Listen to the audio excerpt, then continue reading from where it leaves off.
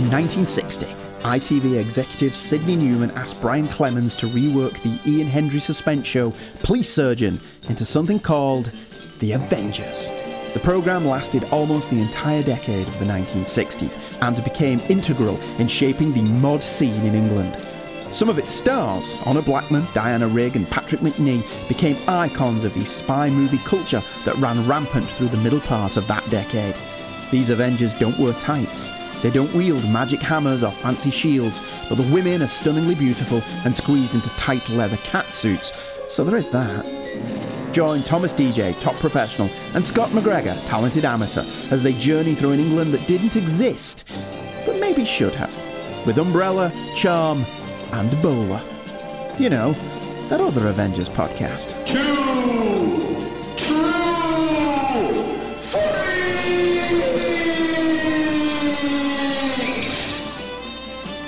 We're about to go international this month. Yeah. With Umbrella, Charm, and Bowler. We're going across into Europe proper, into Marseille, across the channel to the France of the 60s that has no French accents. Yes. I'm Tom DJ, top professional. I'm Scott McGregor, talented amateur. And this is with Umbrella, Charm, and Bowler, that other Avengers podcast. And we are talking about the second episode of Season 2, the second Kathy Gale episode, called Propellant 23, which a little bit of a letdown. A little bit. Compared to the last episode, I mean, they started out so strong you almost couldn't match it with the second one. And how are you going to... I don't know if it was a great call. How do you follow a talking teddy bear killer, you know? Yeah. But, they did an admirable job. There's some good stuff in this one, too. It just wasn't quite as exciting. Wasn't, as much like Spycraft and stuff like that. So, well, it was directed by Jonathan Alwyn and written by John Manship White. That's some name, huh? I will say it has another great teaser sequence. Man on a plane to Marseille insists on seeing the pilot because he's convinced somebody is there to kill him. But only after he gets a message from John Steed. So, yeah. I mean, that was a little confusing, honestly. That like he gets this air telegram from Steed, and all of a sudden he's like, somebody's going to kill me. And that was a little confusing to me, honestly. And, and that even when, it concluded, I wasn't really sure how that triggered him as far as knowing how that he was going to die. That's Steed writing that letter, but, I don't know, maybe you can sort that one out for me. How did him getting the telegram from Steed, make him panic all of a sudden? I don't know. Yeah. But the thing is, of course, he dies after drinking some coffee. Mm-hmm. And then we cut to our protagonists, and Kathy Gale scolds him for not recognizing pictures of a famine. Yeah. Once again, Kathy Gale takes no shit. No, it's great. Yeah, he keeps botching the name, too, of the country she was going to. And, yeah. She's not real pleased with that. But the setup is established that this person who died was supposed to deliver a package to Steed. That was very significant. Mm-hmm. He assumes it's in his briefcase, and later they find out that it is a special kind of rocket fuel that is being used in Chinese missile tests. Yeah, we get some good spycraft concerning that, too, because we get Steed on the phone with 10-1, presumably. Yeah, 110. 110. And they're using the code. It's like, the T from Shanghai or something like this, and, that you're looking for. And, we determine it's a new kind of Chinese rocket fuel for their missiles. And, because Steed doesn't even know what the package is, at first. At first, yeah. Although he does know that it's apparently dangerous enough that he gets a little present for Mrs. Gale. Mm-hmm. That cigarette gun of hers. Which is more than he ever gave Carol or Dr. Keel. So, I mean, that's... Yes. Just sent them off into danger with holding nothing but their syringes full of, fake acid. Yeah. But yeah, neat little gadget gun. And then, of course, as we mentioned in the last episode, she's a bit of an expert. So she's like, 22 caliber, 10 shots, She's just like, yep, I'm all over it. She's kind of unimpressed by it, but, she's going to give me this pea shooter. Yeah. It's like the one in my garter is stronger than this. We follow there are basically three sets of characters, and we know somebody. One of them is a rival agent looking for the same thing. And we learned there's a second even. Yes, actually, who is working with another character who is romancing one of the flight attendants. Yeah. By the way, that person is Jeffrey Palmer, who is a very, very well-known theatrical and television actor. He's perhaps best known for his comedy work with another an actress by the name of Penelope Keith, who we are going to see as we go on later. He's still alive, God bless him. He most recently appeared in Paddington in 2014. And he also has appeared in, I think, 2 of the Pierce Brosnan James Bonds. Yeah. Thus continuing, as I said, this kind of symbiosis between the Avengers and James Bond. He's also in the Great Poirot TV series for an episode. Yes. And he also he's one of our Doctor Who, but not the biggest one of our Doctor Who connections, because he played the ship captain in the Christmas special Voyage of the Damned. Oh, okay. The one that co-starred Kylie Minogue. Mm-hmm. Which is kind of like the parody of the Titanic. Yeah, I remember that one. He was in Doctor Who in the 70s too. Yeah. Doctor Who and the Silurians.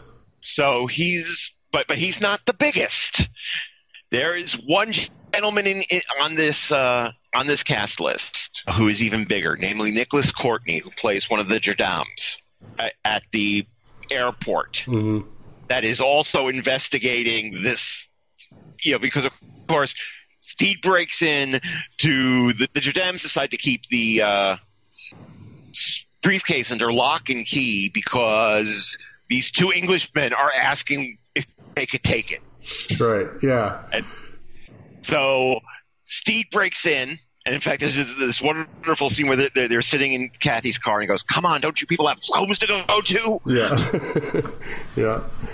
There's this really funny subplot that's almost a throwaway, but it's kind of hilarious about one of the the airport security guys who's hair challenged, let's say, and trying different methods to get his noggin to get furry again. And one of the items that he gets given from the a friend of his who's sympathetic to his cause, ends up securing a bottle of hair restorer, from the briefcase and giving it to him, and then he disappears, and we find out that it's actually Propellant 23 in there, and we fear for his life, but luckily he just loses all of his hair. So womp womp. Yeah. At the end of the episode, the other little group of characters we follow is this French girl who runs the bar at the airport, and her boyfriend, who basically quite the drinker. He drinks a lot. Yeah.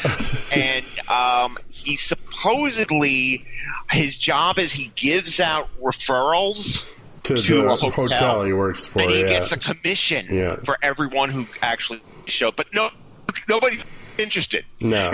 He's bad at his job. So he just wants to get drunk. Well, it's possibly because he smells like a distillery every time he talks to somebody. Yeah, well, that's probably it. But and the woman is the woman at the bar is a friend of the flight attendant who is kind of liaisoning with this doctor who was on the flight, played by Jeffrey Palmer. Mm-hmm. And they find out that the courier broke down the propellant into 2 vials, and they don't know what each vial was in, but they assume one is a flask. Right. And so there's some suspense as we watch Drinking McDrinkenstein. Yeah, take the flask and take the flask, well, that's it for him. Wander then. around and go visit his friend the baker. Yeah. It's like, are they going to drink from the fuel? Is it? It's the first thing that strikes us about this is that, with one exception, nobody bothers trying to pretend to be French in this episode. Right. The bartender a little bit, like she throws an accent on 1 or 2 words, and that's it. But yeah, you really couldn't. But some of them. One of the not Curly. One of the other policemen doesn't even bother hiding his North accent. No. No, it's pretty lazy. for a country that's right across the channel, you'd think they could have just thrown a little effort in there, you know? Yeah, you would think that they could just call some people up and say, "Hey, you want to come over?" Right.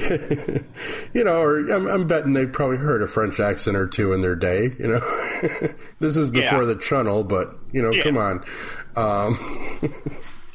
I was wondering why, because we only really see Kathy in her car. How did she get her car there? Yeah, pretty much. It was one of the sets, literally. It was just her car in this one.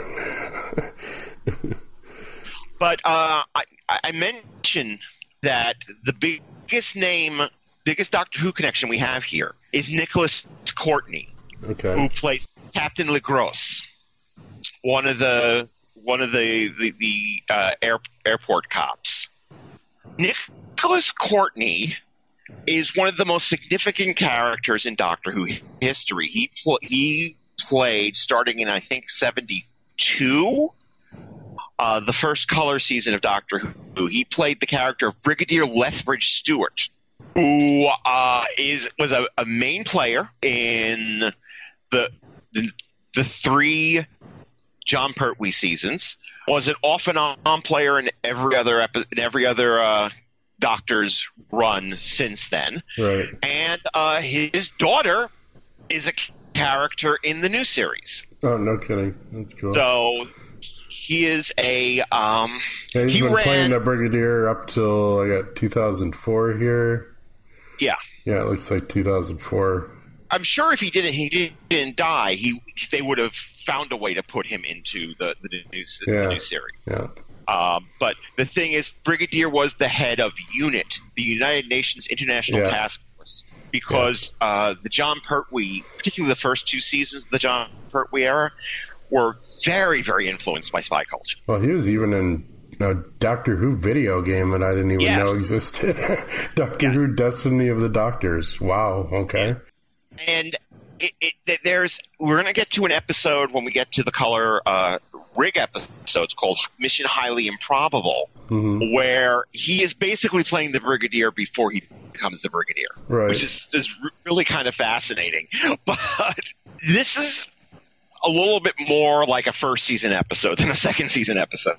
Yeah, I mean, it said it didn't thrill me. It said it was hard to follow Mr. Teddy Bear, but it bored me in places, and and the one fight they had, I mentioned in the last episode that they hadn't really maybe nailed down the best choreography team yet, and it was really kind of a sad fight in this. I mean, it's just a brief one, but it's like Steed and Kathy and, a couple of the thugs, and it just was kind of like over quickly, and you really couldn't tell what was going on. Although she did get to show a little of the judo that she was practicing with Steed in the previous episode, so that was nice. She did get to throw down a guy. Did the flight attendant, by the way, look familiar to you? A little bit. A lot of actors in this did, actually. The blonde one, you mean? Yes. A little bit. Who was she? What was her? That's Catherine Phil, Okay. otherwise known as, at the time, Mrs. Patrick McNee. Oh, Mission Impossible. Yeah. She's been Who in Wonder also Woman. played... 8 is Enough. All right, she stopped working about 79. Yes. Little House on the But she Prairie. also appeared as Dr. Keel's fiancée in Hot Snow. Oh, okay. Oh, all right. Yeah, well, we didn't get to see much of her, so Yeah. that's probably why I didn't Her recognize last her. appearance on the series. Yeah, she was in that for like maybe in 90 seconds, before she got shot. So, all right, yeah. So the recycling already begins.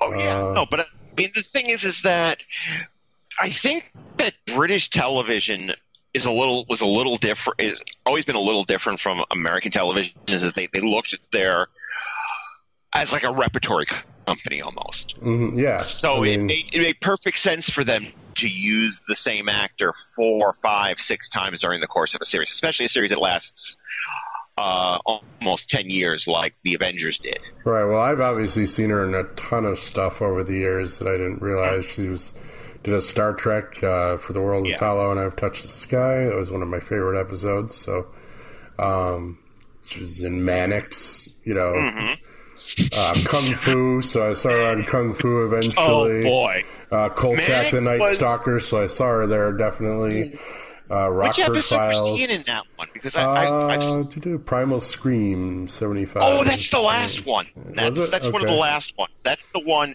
Primal Scream is the one about the cells that they find in the ocean that turn into like a proto-human. Yeah. With Jamie Farr is in that episode as well. Nice. Yeah. And Pat Harrington Jr. Yes. That's Snyder from One Day at a Time. Wow.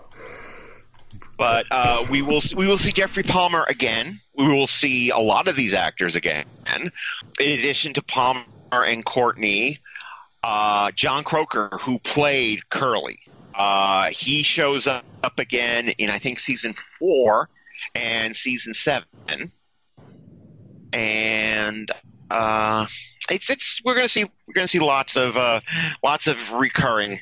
In fact, it's going to be funny when we get to like the color seasons where we literally see somebody in season 5, and then they play a entirely different character in season 6. Yeah. And play another character in season 7, the Linda Thorson season. So, in fact, there's going to be, I think it's in season 6, the second color Diana Rigg episode. We get to see the actor who goes on to play Mother. Okay. Playing an entirely different character. Nice. See, I don't know. This show carries me away pretty well. That I don't think I'm going to have too much whiplash when that happens. Right. And be like, wait, is that, because I know they're all like nice little self-contained things. So I'm used to that with watching, any British TV. As I said, I've watched, the Poirot series that came out a while ago. It was excellent. And that had you'd have a Game of Thrones actor pop up every 2 episodes or something. And, before Game of Thrones. And so I'm kind of used to the Shall we talk about the acting elephant pool in the department store? Oh yeah, that was a great scene. I mean, yes. Talk about your weirdness. Yeah, or kinkiness factor even. But yeah, it's, yeah. The exposition scene in the lingerie shop. Yeah.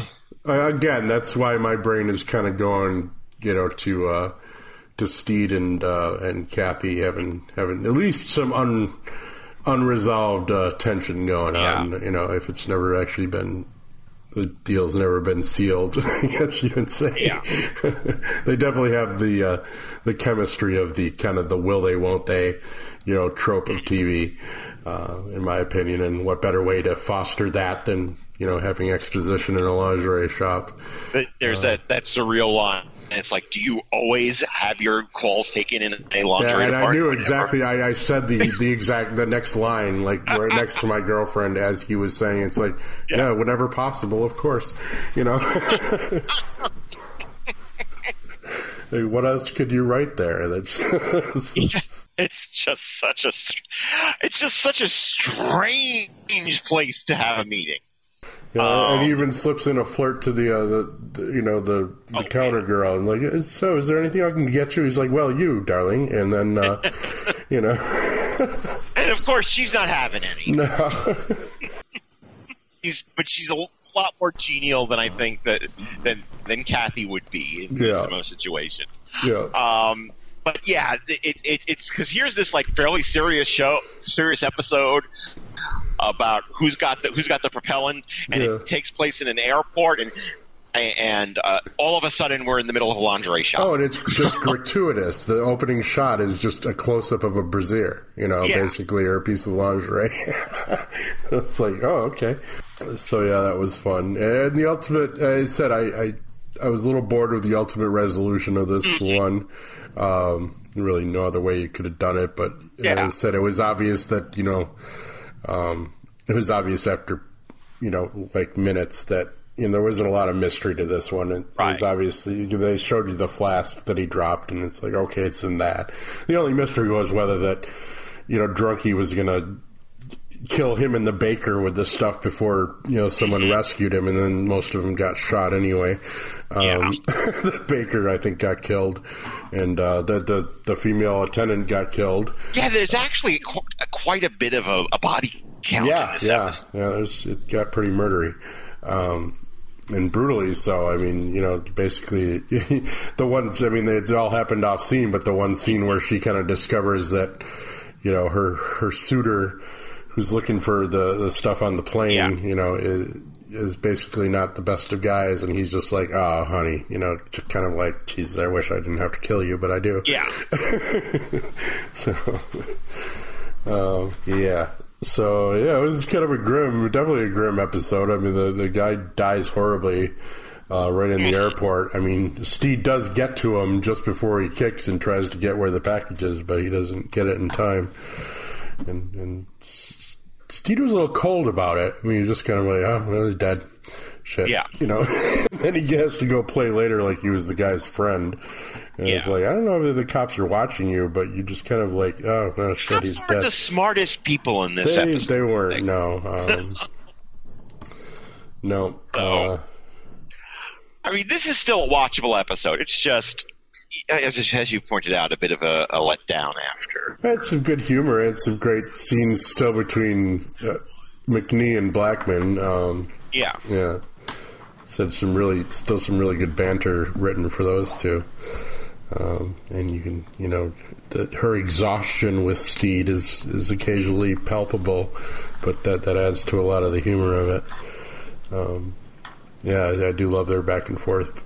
So this is the last we'll see of Mrs. Gale for I think, I'm not sure. Let me take a look here. I have to call up my guidebook to make sure. Actually, why don't I just look at it on IMDb? So she does come back as Kathy Gale, though, right? Yes, she does. No, okay.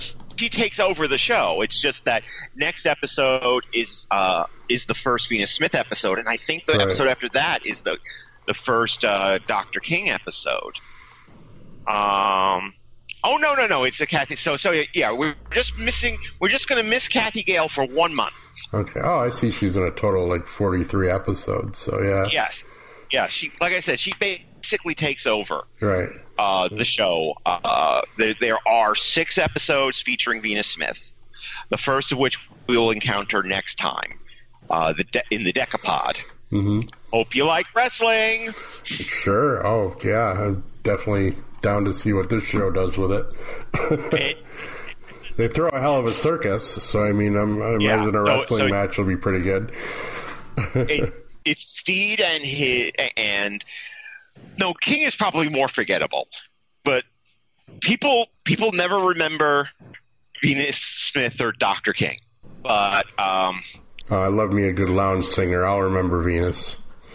But I will say this much: she at least has one really decent episode of the 6. One of them is really decent. This one is not it. But so, guys, if we know some of you are watching along with us, so if you have some thoughts on Propellant 23, be sure to send it to cheapscottproductions@gmail.com. Did I get that right?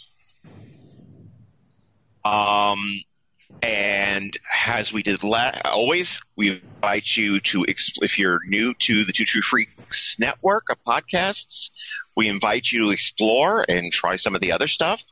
We can't be done yet, though. We haven't done our list. So. Oh, yes, I'm sorry. Plus, we've only done 20 minutes on this podcast because we're doing 2 in a night, and I don't want to short our listeners just because we're tired. Okay.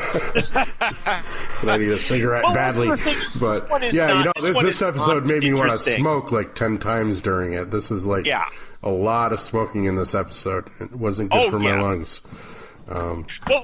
There's a whole plot point about cigarettes. Yeah, it's a gun in this too. So yeah, everyone smokes in merry old England apparently. Yeah, excessively, and it's hard to watch without wanting to go outside every 10 minutes. But a kinkiness factor, as we said, for one, we know there's probably been some Mile High Club stuff going on in this plane. Yeah. And still say that maybe Steed and Gail, went in the back seat while they were waiting for the guys to leave the office. Because you and I will have to agree to disagree. Why wouldn't you? I'm sorry, but champagne, no champagne that I can recall, but there was plenty of booze in this one too. Yes, because Jacques loves his wine. Yeah. Fights, one fairly poor one, and some people getting shot. But very high body count though. Yeah. And it's just like nobody wanted to fight on screen in this one because there's literally a scene of, when Steed's breaking into the office. One of the bad guys have already broken in and comes up with him with a little razor or knife, and it just fades to black, and then we see Steed with a bandage on and wondering if he killed the guy, but we didn't get to see any of that. So a lot of fights off screen on this one. The strangeness factor, I'll go with Curly and his hair problems. Yes. Just general and Drunky Baker's friend. You never pick up a strange flask. I don't care what kind of how bad of an alcoholic you are. You just never pick up a strange glass that you don't know where it's been, or flask. 60s concerns.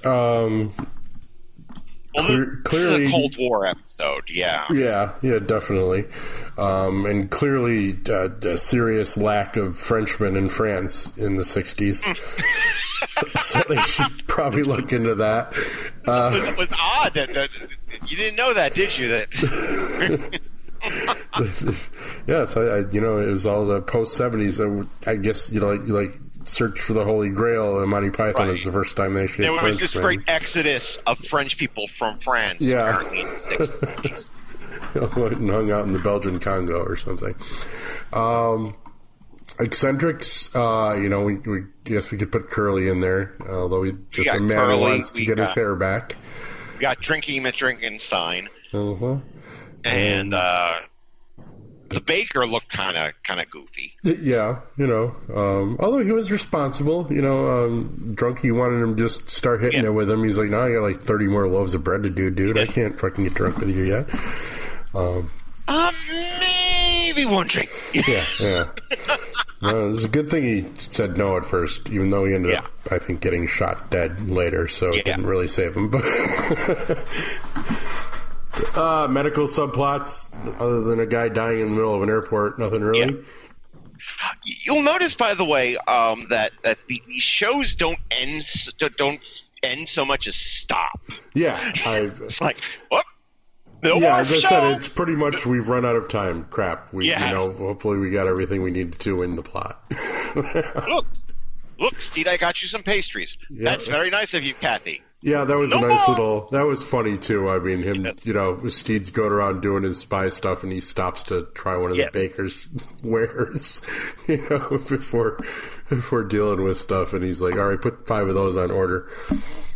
Which I don't know who filled the order because the baker was dead, but she must have just grabbed it for him. So I mean, don't get us wrong. This is an okay episode. It's just such a letdown after the gloriousness that was Mr. Teddy Bear. Yeah, and it just, as I said, it didn't ring all my bells for the spycraft stuff at the show before this did. But I'm really the thing that stands out the most is the chemistry between McNee and Blackman, and anytime they're on screen together is good. And you just keep getting little nuggets of her backstory too, and yeah, they're doing some really good work, and his, and they're constantly referencing like his experience in it, and it's like when you get the whole "when you've been at this as long as I have," you know, kind of speeches, and then she kind of just side eyes him and be like, "I've been doing this too." Yeah, MFer, I love the fact that the one thing we didn't get from Dr. Keel in those 2.5 episodes we saw was a sense of him having a life outside of his practice. Right, yeah. Whereas right from the start, we get a sense of Kathy having this life. Yeah. This very full and rich life that C-Cap just keeps impinging upon. Right. And that's part of the funniest part of it. I mean, it's just that he's, he kind of constantly has to impose on people to help him do these, obviously good things. Yeah. But they're just like, oh, jeez, another mission with Steed. And you just kind of wonder what, it's obviously his charm that just gets all these people to do whatever he wants them to. But kind of begrudgingly so. And that's kind of hilarious. So, I mean, she doesn't get as much of a there is an episode in season 4 where we get Mrs. Peel's entire effing backstory spelled out for us in the house that Jack built. But still, you get a very clear sense that she has this life, that this character breathes beyond just the context of the episodes. I think it's smart writers, though, that can do that, that can give you a sense that a character has a rich backstory, but without having to go out of their way to explain it. It's just throw little nuggets. I've always been of the mind that I don't want to know Wolverine's origin. I don't want to know Han Solo's origin. I don't want to know freaking Boba Fett's origin. I love mysterious characters.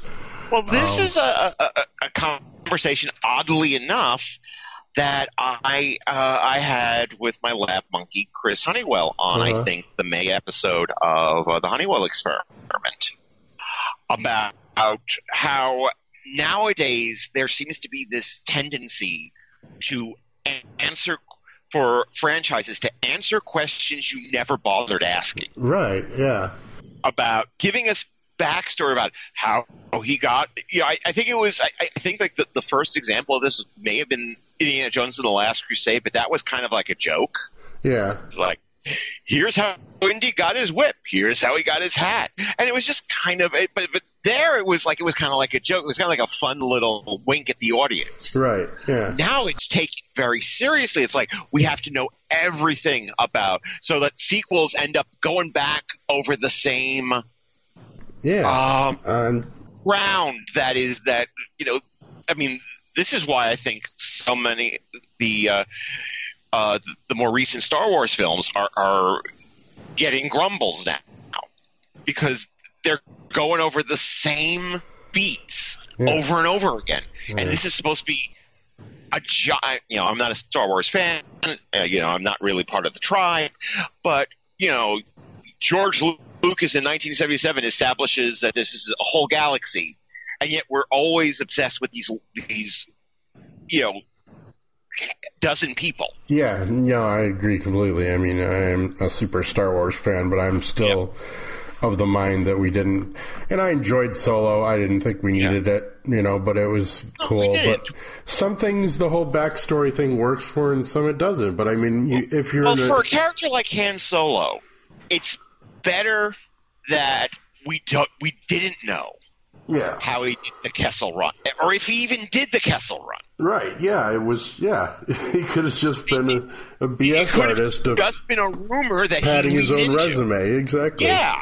Which would have been a more Han Solo thing to do, really. Exactly. See, if you wanted to bring me back to Star Wars, don't explain to me the backstory of Han Solo. Go to a director who's really intriguing. Yeah. And say, here's a toy box. Make your own movie. Right. Yeah. No doubt. Like I would love to see. I'm a big fan of Alex Proyas, the guy who did The Crow and Dark City. Yeah. Yeah. I would love to see what an Alex Proyas Star Wars movie was like. Yeah. Oh yeah. Yeah.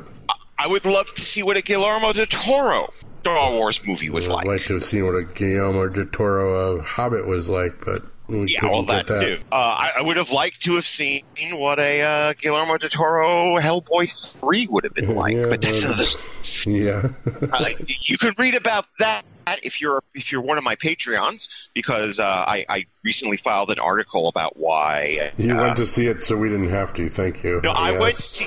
I'll tell you why I went to see it.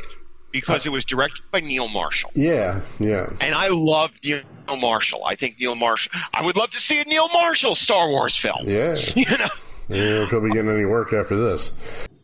Yeah, but the thing is, I went to see this movie, even though everyone was telling me it was terrible, because I wanted to vote with my dollar for Marshall and say, I want you to give this man more films to direct. Yeah.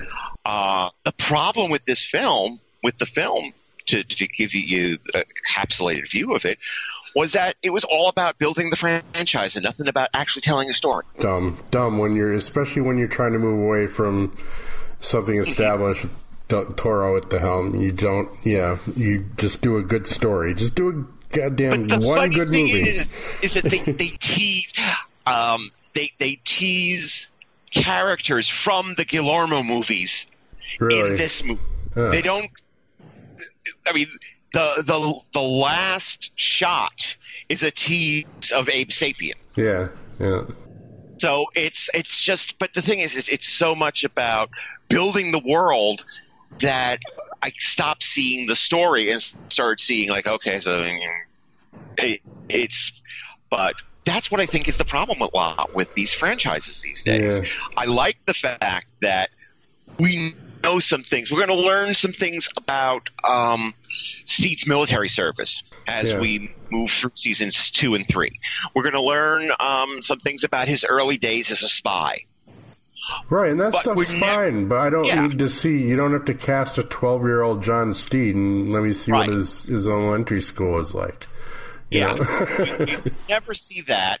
You know, one of the only problems I had with the movie, which we'll get to eventually, is that it was supposed to be an origin story for Steed and Peele. Yeah. And it's like, they don't need an origin story. Yeah.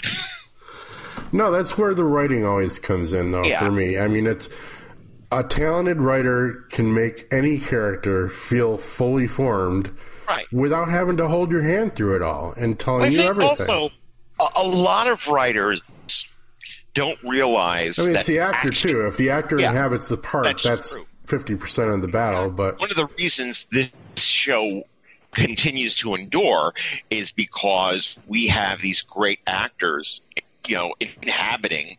You have Patrick McNee, you have Honor Blackman. As you said at the last episode, she's got this character down immediately. Yeah, yeah.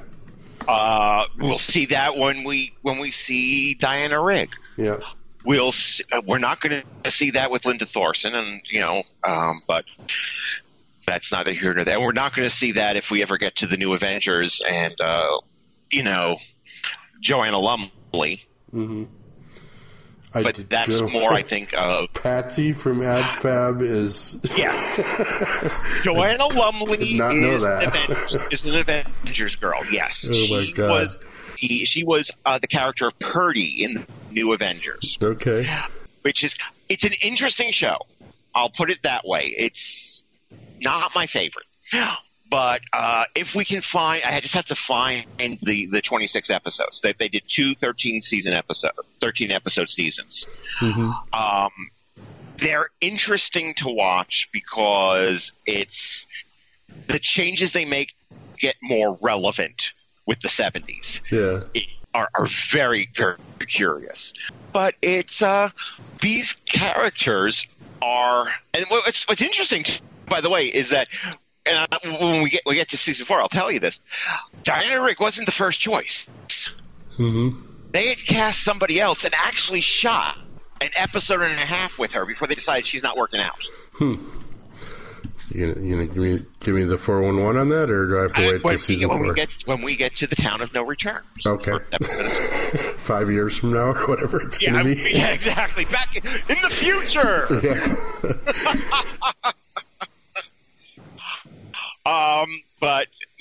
But you don't need to know every little bit of the. That's one of the reasons why, even though I don't think it's like a god-awful movie, I thought that the Rob Zombie remake of Halloween did not quite work. Yeah.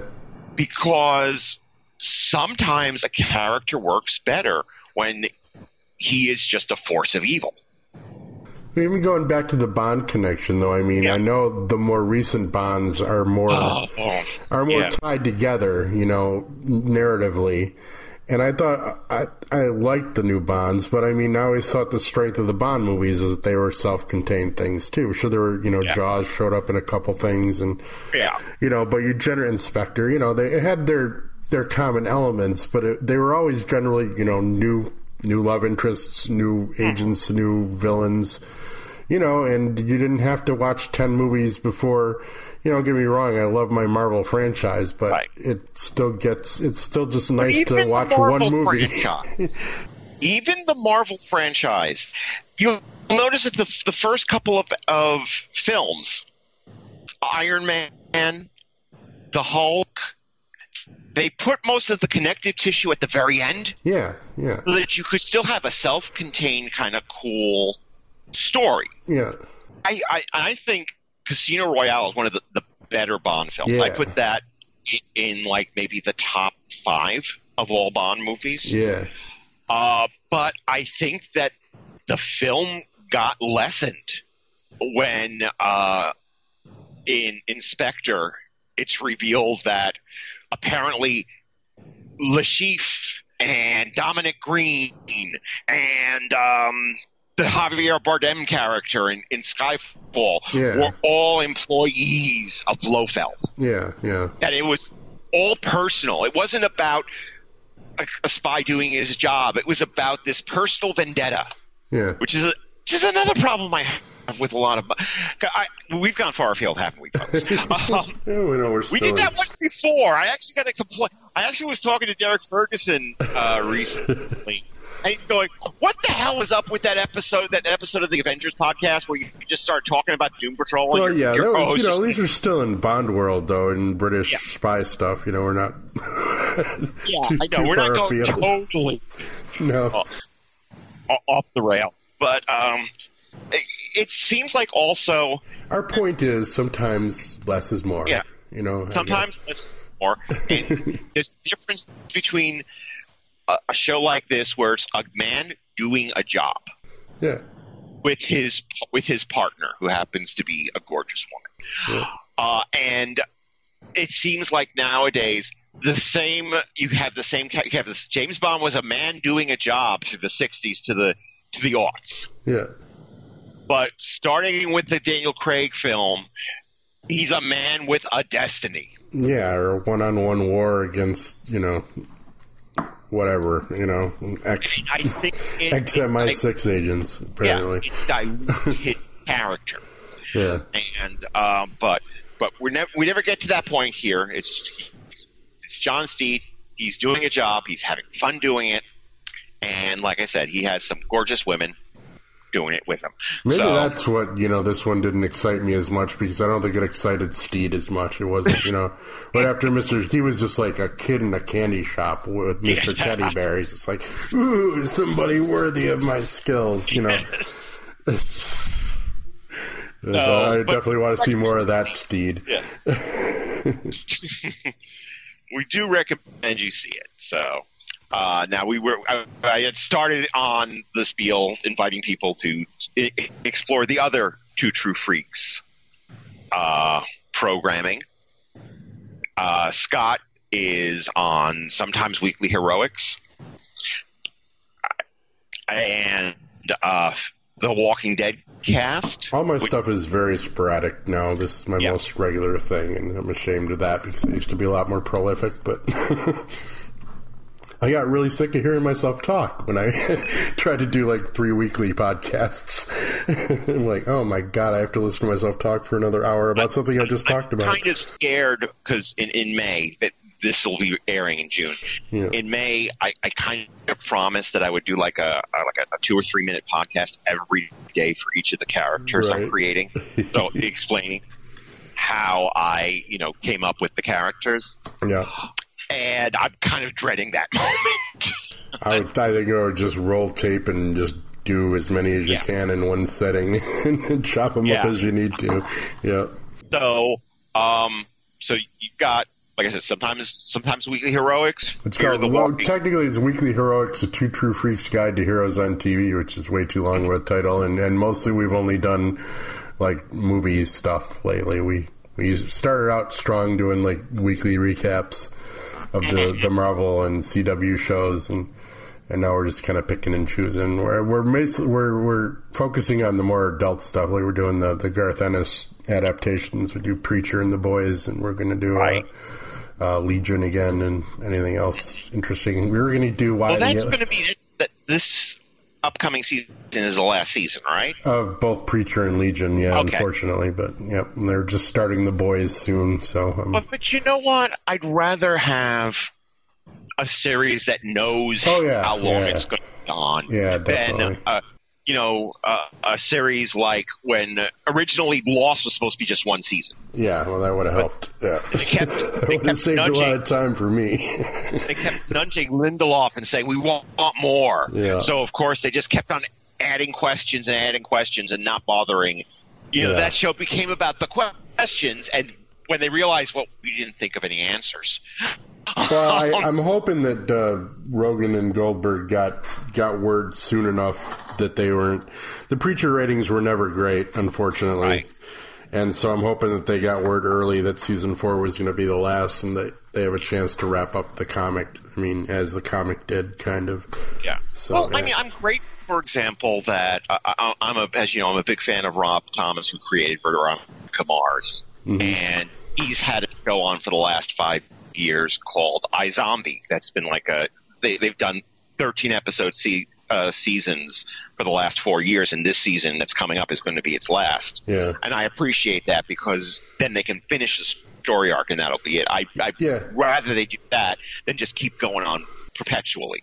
I think that's the model nowadays. I think a lot of showrunners shoot for that. It's definitely a good thing. Like Noah Hawley, like with Legion, it was basically like, I only really thought this out for 3 anyway, so we're good, Yeah.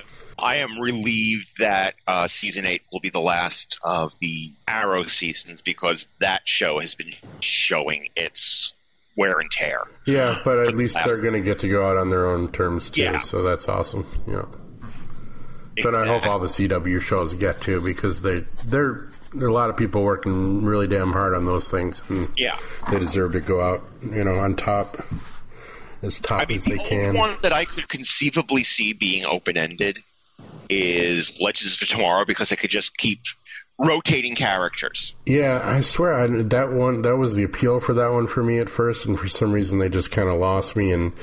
And I've heard rumors, and I really just want them to do another Constantine show with Matt Ryan. Oh, well, so do I, yes. I mean, he's just amazing. But Matt Ryan is but that show's too silly for John Constantine. I'm sorry. That just doesn't work for me in it. Yeah. It's weird. It's weird having him there. Yeah, no, I want a hard R type show on like FX or something with blood and demons. I wonder if they should have just kept him as somebody who would pop up in one of the other CW shows whenever something really dark happened. Yeah, yeah. Well, you can't ask an actor to do part-time like that, or he's going to go find something else. Yeah. But in addition to The Walking Dead cast and Weekly Heroics, you're also one of the major linchpins of the 5 Minute Freak series of recent film reviews. Yeah, those are fun because a lot of times we do a 5 minute 5 and 5. We almost call it now because we we do a little preamble to the movie. We go to the movie, then we go to Five Guys Burgers and eat very loudly into Chris's microphone as we're reviewing the movie. Yeah. So that's got to be fun for you folks at home to hear me chew my food. You guys are kind of weirdos if you like listening to that stuff, but we love you. Also, you and my lab monkey Chris are Garage Sale Gloat. Yes. Yep. It's arguably probably one of our network's more popular ones, I would say. At least the feedback we get. Adventures in the garage sale trade.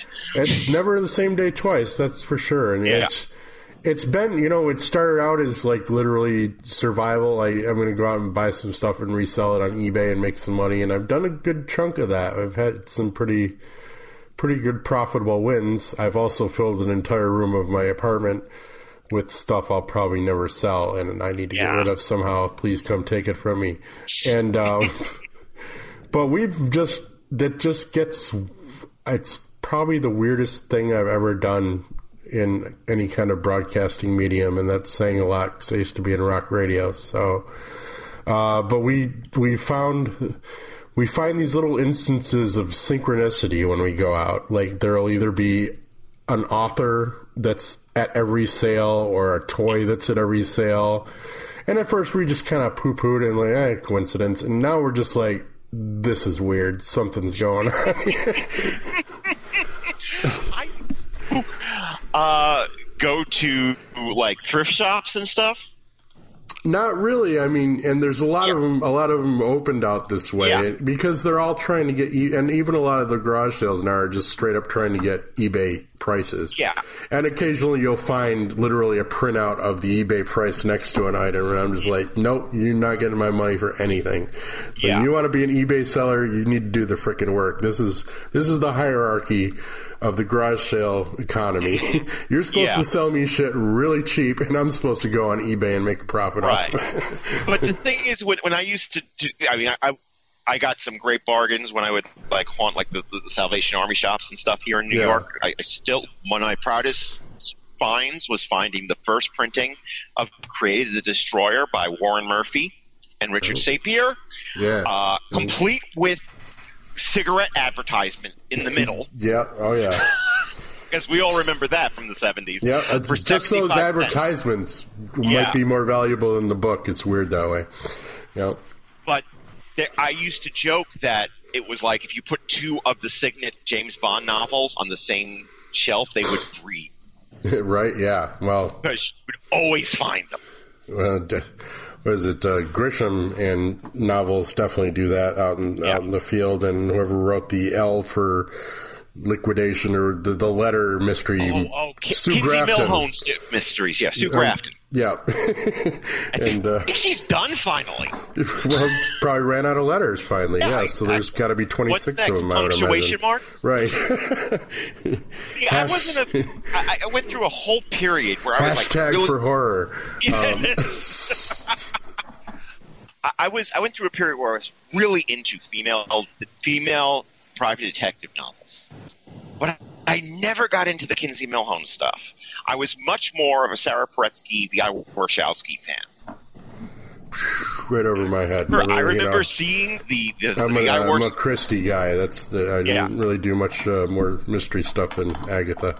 But I remember seeing they did an adaptation of it in the I think it was in the 90s with Kathleen Turner playing V.I. Warshawski. And that was such a disappointment.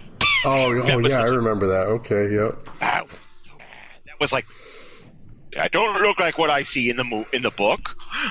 Conversely, the Destroyer movie was awesome, and it should have continued. Destroyer movie was awesome. You know what they were planning for the sequel, right? No. I don't know how familiar you are with the book's not much, but I did love the movie. Remote The second film, before they decided that they were going to try to do a TV series, was supposed to feature the villain Mr. Gordons. Okay, no, not familiar. Okay, Mr. Gordons is an android that was made for space exploration, and his deal was first off, he was named after Jordan's gin because his creator was a lush. Right. And the thing is, he was what they call an assimilator. He could take anything, incorporate it into himself, and turn it into anything else. Nice. Okay. So, and he has just one prime directive: survive. So he's like my favorite of all, like the recurring Destroyer bad guys. Mm-hmm. And I was like really excited, especially since I think they were talking to Rob Bottin to do them. And I'm like, yeah, that would have been sweet. Yeah, it could have been interesting. All right, now we're too far afield. Yeah, we're far afield. Although technically, the Destroyer novels are kind of sort of spy novels. True. Yeah.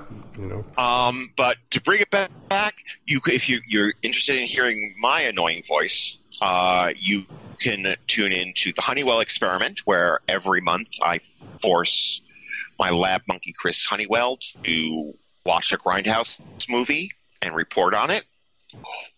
Or by this time, hopefully, the first episode of Thomas DJ's Watching will have hit the Two True Freaks feed, where I watch on an episode-by-episode basis television series, starting out with the DC Universe streaming service original Doom Patrol, which I have a very personal experience attachment to. So, in fact, in the second episode, I'm going to be joined by somebody, right? Yep. Yeah. Look forward to it. Since we already pretty much covered episode 1 together on this show, yeah, definitely happy to be back when I can talk about that and not get in trouble by our listeners. And there's a whole slew of podcasts reflecting any taste that you might have for geekery. No, even if you're just a music fan, there's a great music podcast on our network called Long Play that you should just yeah. Well, so, I'm going to add a couple of names of interest. I've got the site here, so now I can accurately refer to it as the Vault of Startling Monster Horror Tales of Terror. There we go. Wonder why I can never remember that one. Yeah. Which is Chris Honeywell, Chris Tyler, and the Jack and Eddie Boys talking horror. Let's see. Some of these are kind of sleeping. I mean, I really like, for example, the Death and Acrid Smell of Gunsmoke, because I'm a big Jonah Hex fan. Yeah. But I don't think Scott's done one in years. Yeah, but I mean, for new listeners, man, there's just an amazing archive out there. I mean, so, even if some of them have been mothballed, they're still worth a listen. Yeah, we got a wrestling podcast, Get Back to Wrestling. We got, even though it's 26 episodes in, it seems like it just started recently. A Power Rangers podcast, Index podcast, similar to this, called The Rangers Chronicle. The Man of Screen podcast, which is going chronologically to all the incarnations. I podcast with Mike Zumo. He's on my Walking Dead cast. He's really good, and he is a true Superman fan. Right. They're up to the Super Friends stuff right now, right? Yeah. So I'm going to be interested when they get to the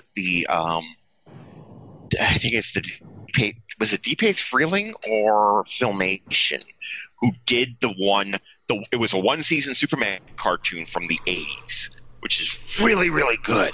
Yeah, I think I know what you're talking about. Yeah. So, go to truefreaks.com. Take a look around. We got, like I said, all sorts of stuff. We've got a reading podcast with Hope. Yeah. And called Required Reading. We've got Is It Jaws, the film podcast with Paul Spataro, which asks that's this question. Yes, but is this movie Jaws, Jaws 2, Jaws 3, or Jaws the Revenge? Paul had me on to do one of my favorite movies on that one, so that was fun. Yep. I'm still waiting. We're going to be doing at some point. We're going to be recording an episode about the Soviet superhero epic Guardians. Oh yeah, I still gotta catch that. I keep forgetting it exists. It's a trip. Yeah, I'll bet it is. It's you know what I discovered this week? There's a Finnish superhero epic. So I'm like, what's that one? I have no idea. I haven't watched it yet, but I have watched Guardians, both in the Russian language version and in the English language version, and it's just hilarious. Yeah, I'll bet. I'm a subtitles man. I'll read my movies if I have to, but I gotta hear the actors. Yeah. Yeah, I did a review of it with Des Reddick on Dread Media that hasn't been broadcast yet. So I watched both versions so I could discuss it with him. Cool. But highly recommended. I used to think that if I ever got a superpower, I'd want teleportation, until I realized I could be a big fuck-off bear man with a minigun. Right, no contest there, really. No contest there, yes. So anyway, guys, once again, you send emails to cheapscottproductions@gmail.com. You can give us a shout-out on the Two True Freaks Facebook page. We will be setting up a Facebook page specifically for this program. I will be getting on that, boss. Yes. If you want to contact me through Twitter, you can do so by going to @NocturneTomDJ, and I'm on there quite a bit, so you will probably get a fairly quick answer if you ask me something there. You could follow me too, but I'm going to tell you not to because I get ridiculously political on Twitter, and I try to keep that stuff out of my podcast. So there's really nothing for interest podcast-wise on my Twitter feed, I don't think. Although I should do more lighthearted stuff and not stress myself out fighting with political opponents. Yeah.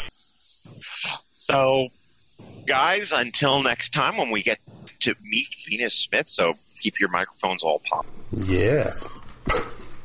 That's not a euphemism. Yes. That sounded unintentionally dirty. Let's usher in the summer with some Venus Smith. Sounds good. See you next month. With Umbrella, Charm, and Bowler. Bye now.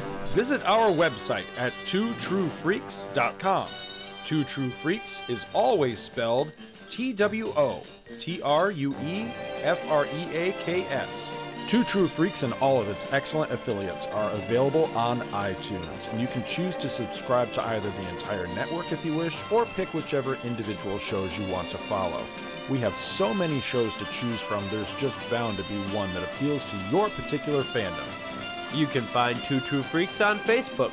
Just search for Two True Freaks. If you ever leave your house and you actually have friends, why don't you tell them about Two True Freaks? If you've enjoyed our show, please won't you take a moment to rate us on iTunes? That helps others find the show too. Thanks for listening, and join us every Monday for new episodes of Two True Freaks.